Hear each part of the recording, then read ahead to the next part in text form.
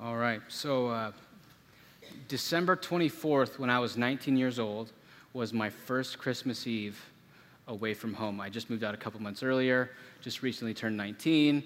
I was real excited and kind of high on life about what that meant. But one of the things that living on your own for the first time means is that you don't have a lot to eat besides what you buy yourself, which is kind of a shocking revelation to most people who move out for the first time, you know. But I remember I was hungry. It was Christmas Eve. The next morning, my parents are picking me up, and we're going to go to Pine Top to where my grandma stayed, and we're going to spend Christmas Day there. And I remember kind of thinking, it's 11 o'clock at night, so I'm going to do what every college student does. I'm going to eat a bunch of stuff I shouldn't eat. And so I was hungry. I went to open the fridge, open it up, and all we have is a half-drink gallon of milk and some Fruity Pebbles in the cabinet. So I'm going, all right, 11 p.m. cereal, whatever, I can do it. And so, but I look it up, and the milk is like 3.5 weeks expired. And I'm going, you know what? I'm invincible. I'm 19 years old. It doesn't really matter. So I smell it. It smells fine. Like, okay, I'll have some milk. So anyway, 3.5 hours later, I'm up seeing my Fruity Pebbles again. That's kind of how that went. Merry Christmas, up all night, having a bad time. But what ended up happening is my stomach ended up hurting worse and worse and worse. And I'd never had food poisoning before, so I just thought, this is just how it is. I don't know what the problem is, kind of like I deserve this. I made this bed, now I need to lie in it. So my parents came and picked me up, and I remember we're driving to Pine Top, and we kind of end up getting about halfway to Apache Junction, and it's like, pull over. I need to keep doing what I've been doing all night, and I pull over, but it's like, and we jump out, and some stuff comes out of me, but it's just like a weird green color, and to the point where you're like, that's not Fruity Pebbles, that's a problem, and so we end up going to the hospital, and I have appendicitis, and it's like real bad news. I had to have surgery. But I remember when I get in there, and the nurse is asking, like, on a scale of 1 to 10, how's your pain? And I'm like blacking in and out and like shaking violently. Scale 1 to 10, how's your pain? And I don't know a ton, but I just know I said some stuff to the nurse that I shouldn't say from the stage at a church, and it just didn't go very well. But they gave me something, and it took the edge off from like a 10 to like an 8. But then what happened is, like, all of a sudden my physical pain was less acute, but I started to have all this kind of like these mental pain and mental questions like, I ruined Christmas, this is my fault, this is expensive, this doesn't cost a lot of money, I'm going to have surgery, that's scary, I've never had surgery like this before. And so now it's almost like the physical pain is just not terrible enough that now I have space to worry about all these other things. And so it's still not a positive experience. I'm still hurting really bad. But then the nurse comes by, how's your pain now? I said, still have it. It's like an 8. But then she gave me something else, and I don't know what happened, but my pain went to like -5. There's just, have a holly jolly Christmas, no more problems. There's nothing wrong. Things are pretty nice. I could get used to this, happy Christmas to me. But it was interesting, like the different levels of the pain stuff. One just took the edge off the physical pain, but one even kind of eliminated the emotional pain or the sense of worry or stress or anxiety that I was going to have. And I remember the nurse came back in, and they're going to cut you like this and do this. And I'm like, sure, whatever. Like there's no, man, who cares? Do it right now. I don't even care. I don't feel anything. And that kind of like, that feeling of, but I remember thinking like, wow, this is so good. This must be why people become addicts.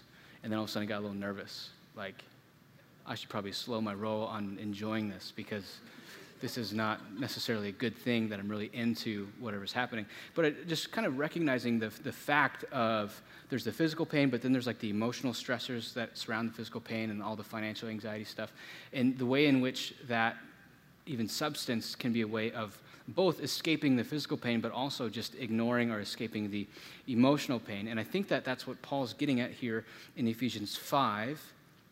In verse 16, he says, making the best use of the time because the days are evil. Therefore, do not be foolish, but understand what the will of the Lord is, and do not get drunk with wine. That there's this really sober recognition of the days are evil, stuff goes poorly, things come at you, there's legitimate things to be nervous about, there's real things to be anxious about, there's real physical pain you're entering with the world, and Paul feels this need to kind of out of nowhere, it seems, warn people about their alcohol consumption. Nothing about this whole text has had anything to do with inebriation or sobriety or anything like that, but rather Paul goes, the days are evil, therefore do not get drunk with wine. That he's acknowledging the fact that there's this pain of life, and he's recognizing that one of the main ways that people love to deal with the pain of life, both physical and emotional, is by escaping that, by getting out of the body. And so Paul goes on to say, don't get drunk with wine, but instead be filled with the Spirit, such that there's an either-or thing happening here where you can either be filled with inebriating substance or you can be filled with the Spirit of God. Either you can choose to deal with your pain by escaping it through consumption, or you can choose to deal with your pain by praying. Now, I'm not saying there's not a legitimate role for especially people with chronic severe pain or even like pre-surgery anesthetic. I'm not saying that, but I am saying that all of us are tempted in one way or another to escape or anesthetize our physical and emotional pain, in particular our emotional pain, because the days are evil. And we don't always do it with alcohol. And my guess is actually probably a chunk of people in this room, maybe 15 to 40% based on the studies I read, actually do regularly escape emotional pain using alcohol. But all of us in this room, even if you're not doing it with wine, you're doing it somehow. I remember I dated this girl in high school for like a week and a half, and here's how our relationship ended, was I was at a party and she was drunk. And I said, I thought you were a Christian, like, why are you getting slammed at a party? And she said, oh, well, this is beer. The Bible says don't get drunk on wine. It's not a problem. I was like, oh, congratulations. You're a biblical scholar. You know, like, when's your book coming out? Anyway, we dated until I broke up with her the next day. I mean, we dated for a week and a half. What does that even mean? But anyway, point being is, Paul isn't saying, like, don't get drunk with wine. Vodka's cool. That's not his point. His point is, don't escape the world. Don't numb yourself up to the world that God created as an avoidant mechanism when God's called you to live into this world. And so the big idea that Paul has for us in this text is this. God's will for you is sober, Spirit-filled living. That's the idea. Understand what the will of the Lord is. Do not get drunk with wine, but instead be filled with the Spirit. God's will for you is sober, Spirit-filled living. And so what we're going to see is actually this can happen in two parts. The first one is debauchery, and the second one is sobriety, except for I'm pretty sure that nobody really knows what debauchery means. You know, I had to look it up, which means that nobody knows what it means. That's me just kind of... Just who knows what debauchery means? I asked a bunch of people, and everybody gave me 8 different definitions. And so I actually looked it up, and the best translation of debauchery is actually getting wasted. So I'm going to go with that. So Spirit-filled living. So not getting wasted. Actually, the word debauchery comes from the root word meaning save or to like steward, and it says saving. So it's like literally wasting. So it's non-savedness, or it's non-recycling. So it's literally wasting. So when we talk about someone being wasted, they're literally like, you're wasting your time. You know, they're wasting their time. You're wasting your time with them. They've wasted the day. So we're going to talk about getting wasted versus being sober, and the ways in which God calls us to live into those two realities, or actually to not live into one of those two realities and to live into the sober reality. So God wants us to be sober and Spirit-filled, and we're going to flesh that out this morning. Let me pray, and we'll keep going.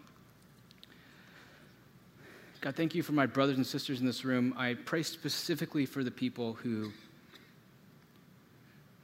are living with unresolved or unprocessed trauma in their life, grief or assault or otherwise, that they, as a way of surviving, have medicated themselves. I pray that you would help them feel seen by you, that you understand, but that you're also inviting them to do the work, whether it's through therapy or prayer or connection or otherwise, that you want us to be whole. I pray for all of us in this room that we'd be able to honestly recognize the ways in which we medicate or we escape or we inebriate ourselves as a way of avoiding what we're dealing with. And I hope that this morning that you will meet us such that we can be further filled with the Spirit, even as a result of being here this morning. Amen.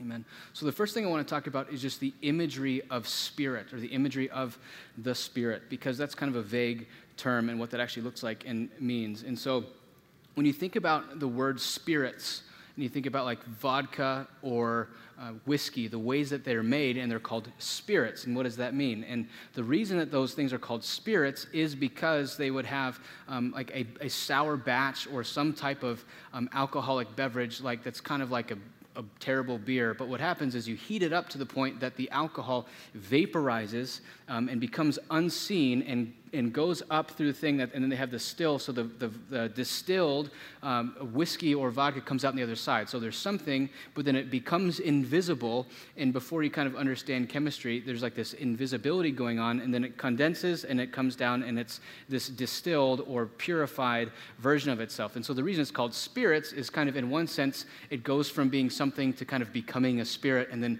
coming down the other side. It's spirited, it's distilled, it's different. And so there's an unseenness to the production is one of the reasons why we call it spirit. Similarly, when you think about the biblical imagery of the Holy Spirit and the way the Spirit moves, is there's this regular picture of what it is to have unseen things moving things.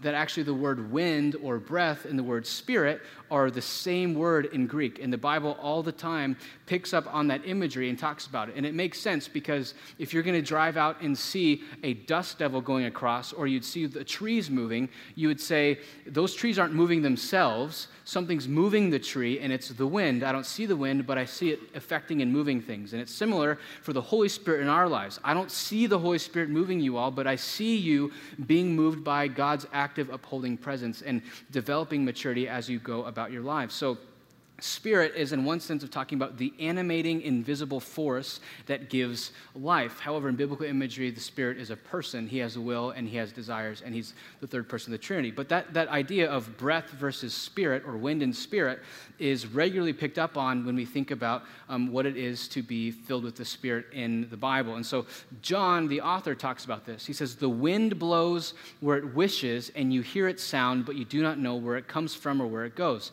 So it is with everyone who is born of the Spirit." So he's saying, how come some people become Christians and some don't? Well, how come some trees move and some trees don't? It's the Spirit. It moves them. It causes them to do things they wouldn't have done by themselves. And so if you're a Christian, there's a sense in which, well, the Spirit of God blew in you, and there is nothing that you could really do about it, but all of a sudden you had a new heart and a new set of desires and beliefs. And so that's part of what it means to become a Christian, is the Spirit gives a new heart to who he wants. It blows all over the place. Similarly, Jesus picks up on this imagery when he says, Jesus breathed on him and said to them, receive the Holy Spirit, such that the Spirit literally comes from Christ. The Spirit of Christ comes from Christ and is sent by Christ. And so God breathes onto the apostles and they receive the Holy Spirit. So that breath, wind, spirit imagery is an important part for us to make sense of what it is to be filled with the Spirit. So it's the unseen force that causes things to move and take shape.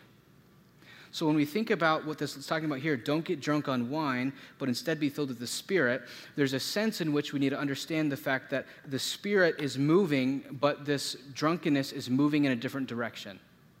And in particular here, I want to recognize the fact that what Paul's talking about here is literally don't become inebriated on alcohol, but in a greater sense, he's talking about something that could be called the spirit of the age. So if you think that there's two forces at work in the world at all times, the Spirit of God and the spirit of the age, that is the dominant ways in which the people around us and the cultural norms are moving and shaping our thinking subconsciously. So in Ephesus, so track with me here, in Ephesus, there is a cult of Dionysius. That's a lowercase g god. It was this god, and the way that you worship Dionysius is by getting drunk with wine. Dionysius was the god of wine, but also the god of fertility and sexual parties. And so if you found it in yourself that you weren't fun at a party, if you were lame when it came to like hanging out with people, you could fill yourself with the spirit of Dionysius, and all of a sudden you were fun at parties. Or if you couldn't really get up to the task of engaging with the kind of like abhorrent sexual practices of the people around you, if you got enough of the spirit of Dionysius in you, you could pretty much get away or do anything. And so what Paul's saying here is all these people, all these neighbors around you are filling themselves with the spirit of Dionysius, getting drunk on wine. But I want to tell you, don't get drunk on the spirit of that age. Rather, be drunk or filled with or moved by the Holy Spirit of God. And so the reality is that probably 0 people in this room are tempted to like go and get full of the spirit of Dionysius in a practical sense. This isn't Ephesus. This isn't the first century. However, all of us are tempted to fill ourselves with these false spirits or these false attitudes or false dispositions that are given to us by the world all around us. So some of you, it might literally be alcohol. You're going, my life is hard. They're not going the way I want them to go. These kids won't stop stressing me out. Fill in the blank, whatever it is. Here's all these reasons and so I want to avoid feeling those things rather than doing the hard work of like processing through them in prayer and in lament and bringing them to God or going to therapy. I'm going to avoid all of that, and instead I'm just going to numb myself off to these things. And so there's probably people in this room who need to just have a real face-to-face, honest with yourself realization that you have a drinking problem.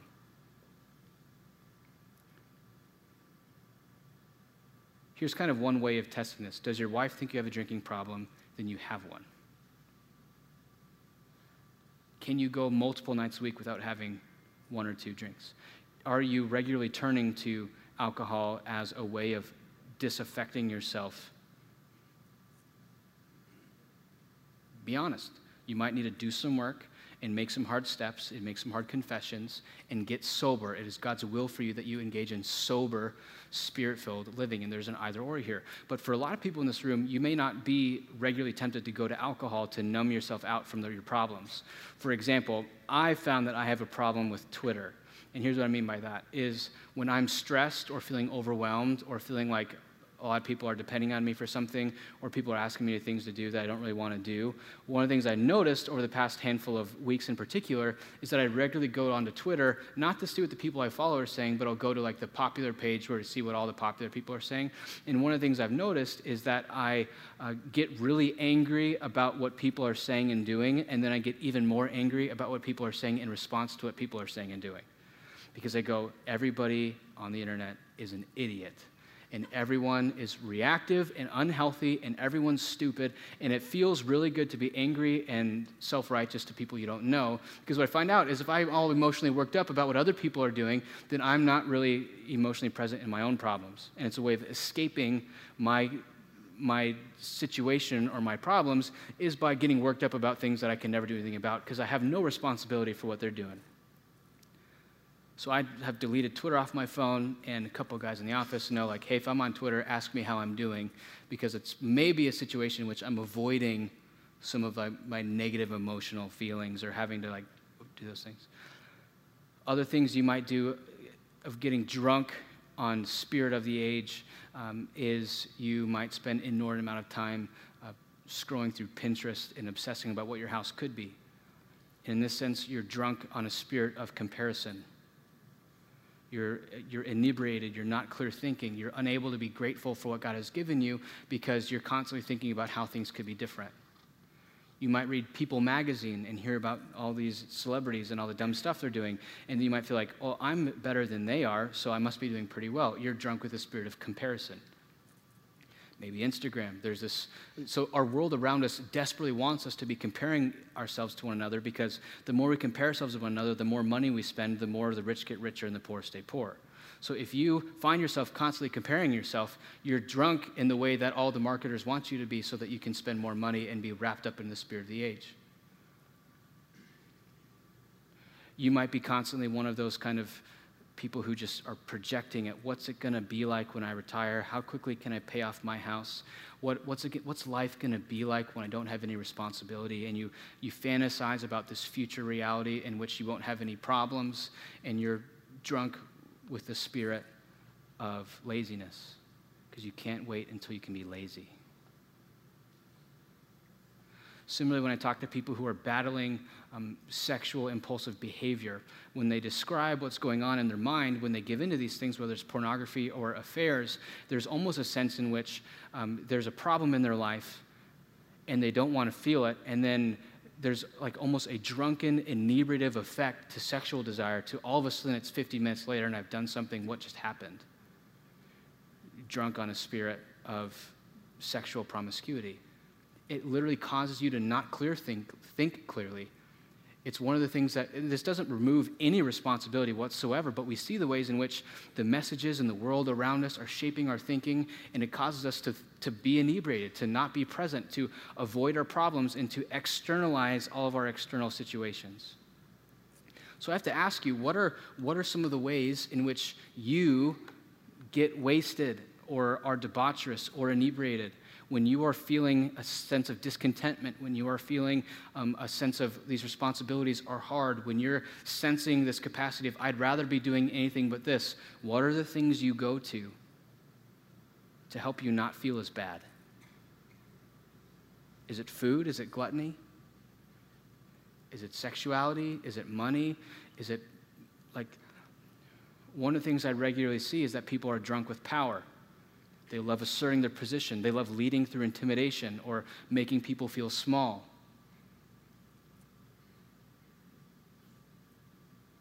Maybe you're not powerful yet, but you can't wait till you're powerful so you can have people just submit to you. That's unhealthy. See, the path to repentance begins with being brutally honest with yourself about yourself. We cannot lie to ourselves. We have to really do work and say, what are these various cultural forces that I submit to and allow to shape my thinking as a way of avoiding my difficulties and a way of avoiding my pain? Because the way of God is not of avoidance, but of dealing with it. The only way that we actually can deal with our grief and our unresolved trauma or a sense of unmet expectations is we have to be able to pray and lament and move towards God and recognize that God's will for us isn't that we feel nothing, but rather that we feel things and come to him while we feel those things.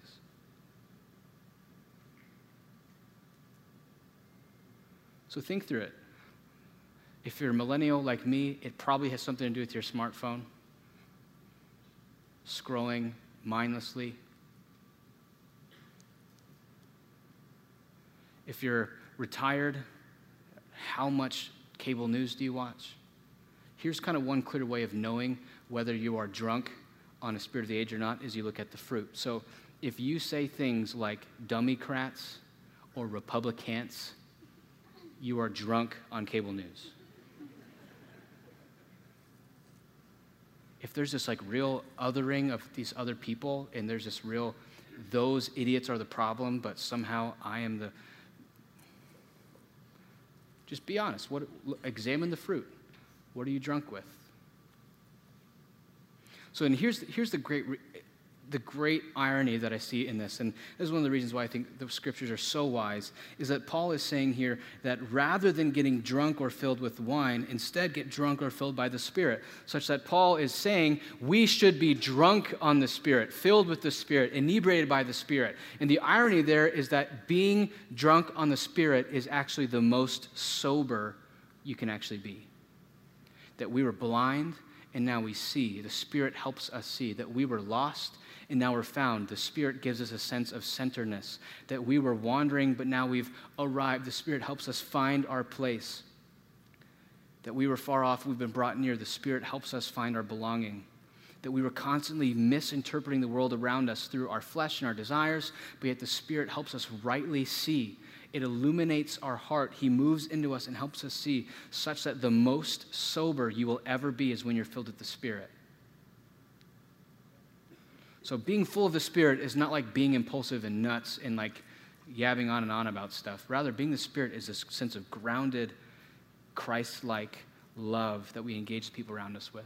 So be honest, take an inventory, write it down. Some of you might need to go to therapy and process your coping mechanisms. Some of you might need to come in for pastoral counsel and get help processing your coping mechanisms, because the great and ultimate coping mechanism is not even necessarily a coping mechanism, but it's a person, and his name is the Lord Jesus Christ, and he's with us by his Spirit, and he's connected to us, and he's listening to us, and he understands us better than we understand ourselves, and he knows what we're going through better than we even know what we're going through. And so our capacity to be present to the people that God has placed us with, and our capacity to rightly grieve our problems begin by attuning to the presence of the Holy Spirit who is with us, the author of our faith, the perfecter of our faith, the God of the universe who is over all and in all, but yet he's with us in personal and close. And so a lot of you have been coping very poorly for a very long time, probably because you're coping the same way your parents coped. And so it'll take some real soul searching, some real honesty about the ways in which God is inviting us to be present in our life, not to escape our life. This is the whole idea about wine. People ask all the time, can Christians drink? Can Christians not drink? The question we need to ask is, God has given us creation to enjoy it, not to escape it. And so if you can have a glass of wine and enjoy creation, that's great. But if you can't have a glass of wine without it becoming escape, numbing, then maybe you shouldn't have any wine. That idea, that paradigm of enjoying versus escaping is a great way of processing through, am I trying to get away from something, or am I with gratitude thanking God for something? Think about it. Be honest. And we'll go from there. So being sober, let's think about what it means to be sober, clear thinking. Not necessarily just not drunk, but also fully present and clear thinking. So we talk about being full with the Spirit as a way of being sober. It says be filled with the Spirit. It says addressing one another. So Paul says, so there's being drunk with wine, which is wastefulness or getting wasted, but be filled with the Spirit. And he gives us these 5 things or these 5 actions that describe what being filled with the Spirit is like. So being filled with the Spirit is addressing one another in psalms and hymns and spiritual songs. So the first one is this grouping, addressing, making, and singing.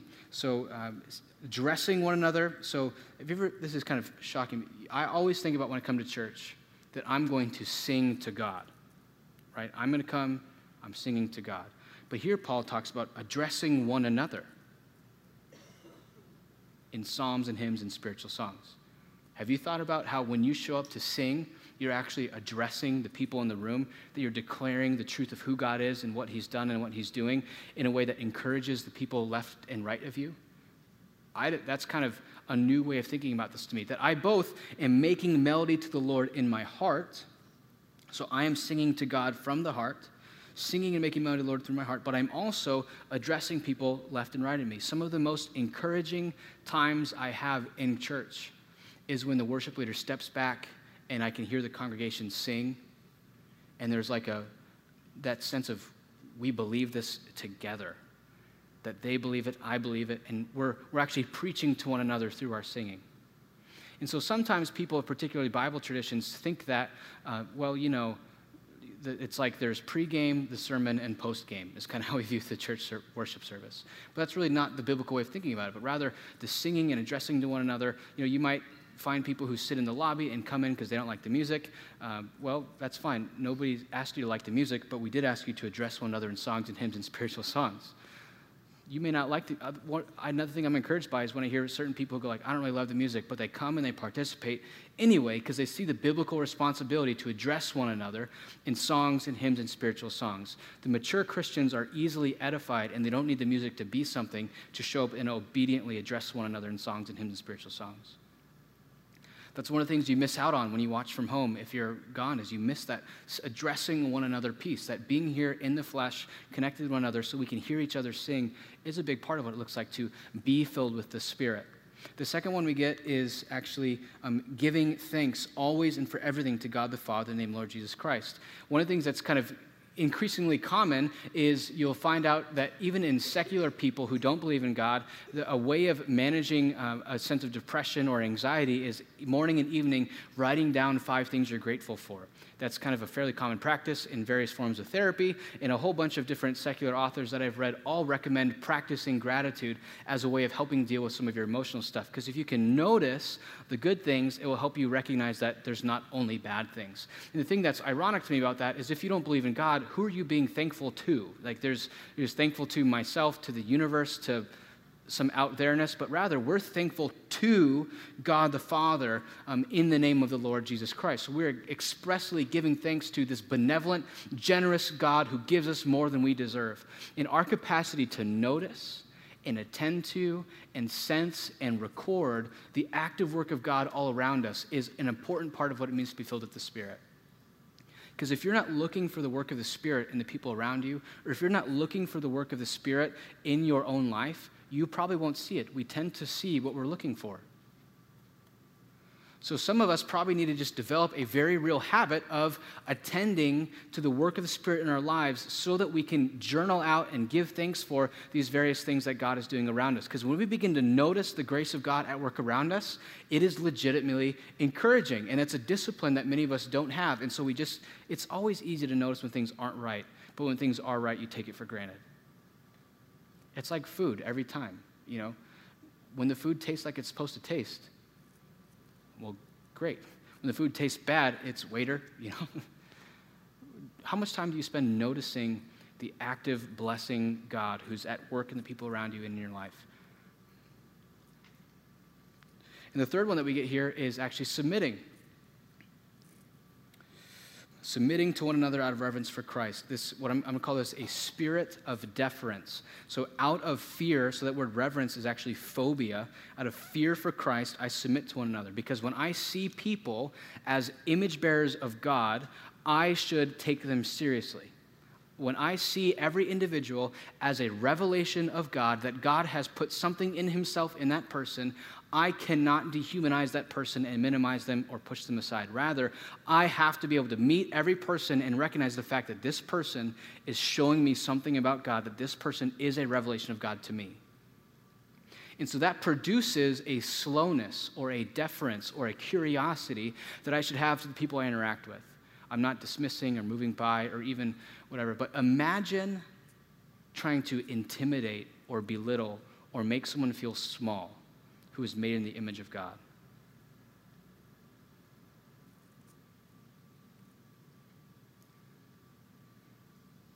It's insane,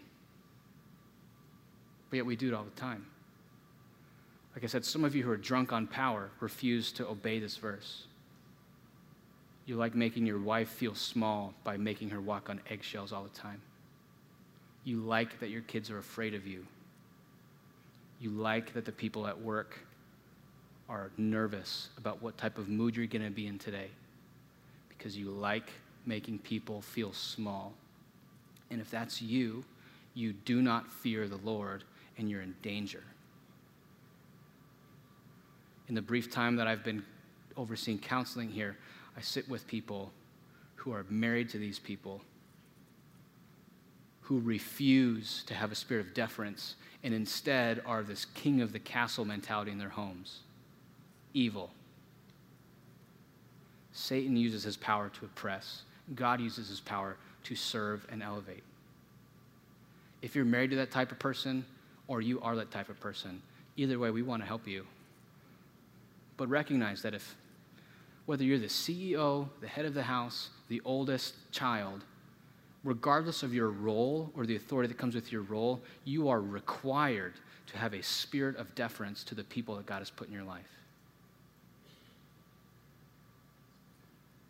Are people afraid of you? Repent. Are people nervous because you might explode at any moment? Is there, well, when Dad's show is on and he's had 2 beers, don't come close?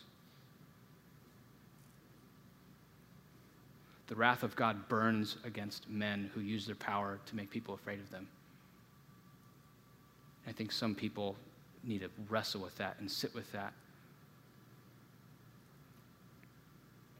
So the beauty of this passage, these 3 couplings, addressing, singing, making, thanksgiving, and submitting, actually address much of what it is to be a whole person. When we think about the ways in which these things work, that he's addressing, singing, making, which is an emotive thing, that I, with the joy of my heart from the inside out, I want to be able to joyfully and express with a degree of emotion my affection for God and the people that God has placed around me. So I should have and pursue an emotional encounter with God, an emotional sense of contact with the Lord, that I should have regular senses in which I'm moving with God relationally in an emotive sense. But then also, we don't just turn off our emotions and turn on to our intellect, or turn off our intellect and turn on to our emotions, but rather Thanksgiving explicitly addresses the mind, that I am taking strategic inventory and noticing and taking note of and writing down and giving thanks for real active things of God in my life. So there's both an emotional and a rational, and the third one is relational, the ways in which we are practicing submitting to one another. And this is one of the reasons why we have like men's and women's studies, is that we get people in a circle and they have to practice submitting to one another. That's one of the reasons why we have RCs. We get people in a household and they have to practice submitting to one another, listening, caring, being concerned, being curious. And so if you're going, man, I'm bad at this, or even I'm good at this and I want to get better at it, or if you're just generally saying, I need to walk out submitting to one another, I want you to sign up for one of our men's or women's studies. There's information about them in the program. Both men and women this semester are studying Genesis 1 through 11. So you, a husband and wife, could go through it together and talk about it afterwards, or you could just hang out with the women at your table. Either way, you need to walk in this kind of relational practice of submitting to God and to one another together. And so this 3 strands thing, a lot of people ask, like, well, is this what being filled with the Spirit looks like, or is this how you get filled with the Spirit? So is this a prescription saying, okay, you want to be filled with the Spirit, give yourself to these 5 things, or is it, do you want to know if you're filled with the Spirit, see if you have these 5 things? And the answer is Yes, it's both and.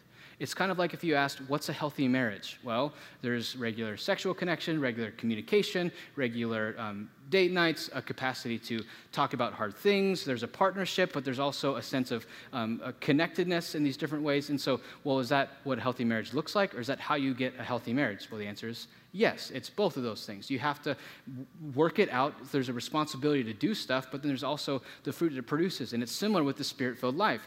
Is it being filled with the Spirit that causes you to sing, or is it singing that causes you to be filled with the Spirit? And I would say it's both and. There's a responsibility and a pragmatics to this thing. And this is the most helpful metaphor for this that I think about when we talk about what it is to be filled with the Spirit, that we cannot control the Spirit of God. So that's kind of the first place. He blows where he wants. He moves how he wants. None of us can ever take any credit whatsoever, period, for either our salvation or our progressing holiness. Only the Spirit saves, and only the Spirit makes us holy. However, there's a reality to our responsibility. So imagine that you're sailing, and your sails are down, and the wind blows. Do you go anywhere? Maybe, but not really. But we as people have a responsibility to raise our sails, which is work, such that those sails can be filled with wind and move. And so these are some of the sail-filling exercises that we can engage in and practice. That sometimes I come to church on Sundays and I'm just not feeling it. I'm not into it. I'm tired. I went to bed too late. I'm sick of whatever. And so I prayerfully say, I'm just going to sing and ask the Spirit to move in my heart. And the Spirit meets me there. So it's not that the feeling precedes the action, but sometimes the action precedes the feeling. And so even if you have two boats, and some of you may be there right now, you have these two boats that haven't moved in a long time. You're kind of dead in the water. The wind's not moving. One person raises the sails every single day, and still the wind doesn't blow. The other person's just bitter and gives up and just sits there. But one person keeps raising the sails, keeps praying for the wind to blow, and then eventually the wind blows, and the person who's been raising their sails moves, and the person who's bitter and given up just sits there. You know, which one of those people had faith? But even that sailor who's moving now cannot take responsibility for that because the Spirit's who moves them. And so you can't say, I'm filled with the Spirit because of what I did, but we can say, I have a responsibility to posture myself in such a way that when the Spirit moves, I'm ready to listen. That when the Spirit moves, I'm ready to obey. When the Spirit moves, I can sense it. And so if you just stay home and say, the Spirit's not going to blow today, you miss the opportunity to worship with God's people. And so these spiritual disciplines, these practices of faith, are both the way what being filled with the Spirit looks like and how we pursue and get and are full of the Holy Spirit. And so we need to practice and press in and take responsibility for posturing ourselves, recognizing the fact that we can't actually produce anything on our own. And this is sobriety, clear thinking, the capacity to be connected to God and seeing the world as He sees it.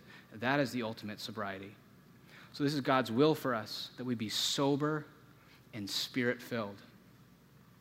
And one of the things we're going to do these next couple weeks as we progress through this Spirit-filled life mini-series we have going on is we're going to do our response time a little different. And I just really want to emphasize, in particular, the singing portion. Usually in our response times, we talk about giving, singing, and then we spend like 90% explaining communion. And so we're still going to take communion, but I really want us to focus in particular on kind of like if I'm going to do 20% communion and giving, but 80% singing. The fact that, yes, we're about to take communion, and the only reason you have any capacity to even press into any of this is the grace of God, which is made possible by the life, death, and resurrection of the Son on your behalf. And the elements that we take, His body and His blood, remind us of the fact that no matter how bad we have failed, we can get back on the horse and try again. And no matter how bad we have failed, God's love is set on us and we cannot avoid it. And so we're going to take these elements as a way of reminding ourselves of the security of the gospel.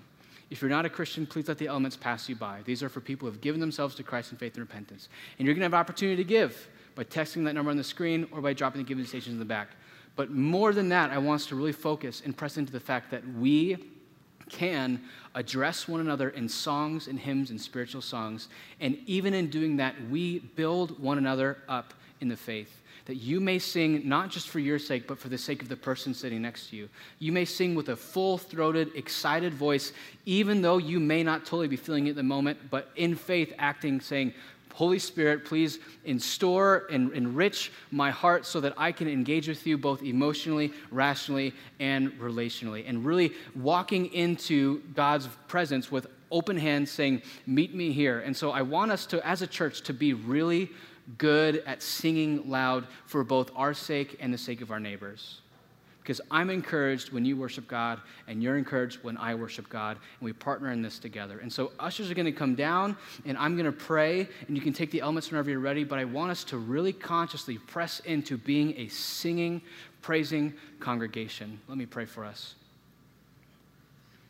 Father, you are good to us, and you are making us new. I pray that we would be conscious of the ways in which we are wasting ourselves by being escapists rather than enjoyers of your creation. I pray that we would be able to deal honestly with the pain of our life rather than just escape the pain of our life, that you'd help us take steps of faith to begin to process through the difficult things you're calling us to do. And God, I do pray that we would have more of you, that these next couple moments, both in the communion elements and in our singing, that you will meet with us and encourage us and build us up, that we can walk out of here an energized people by the power of your Spirit. Amen.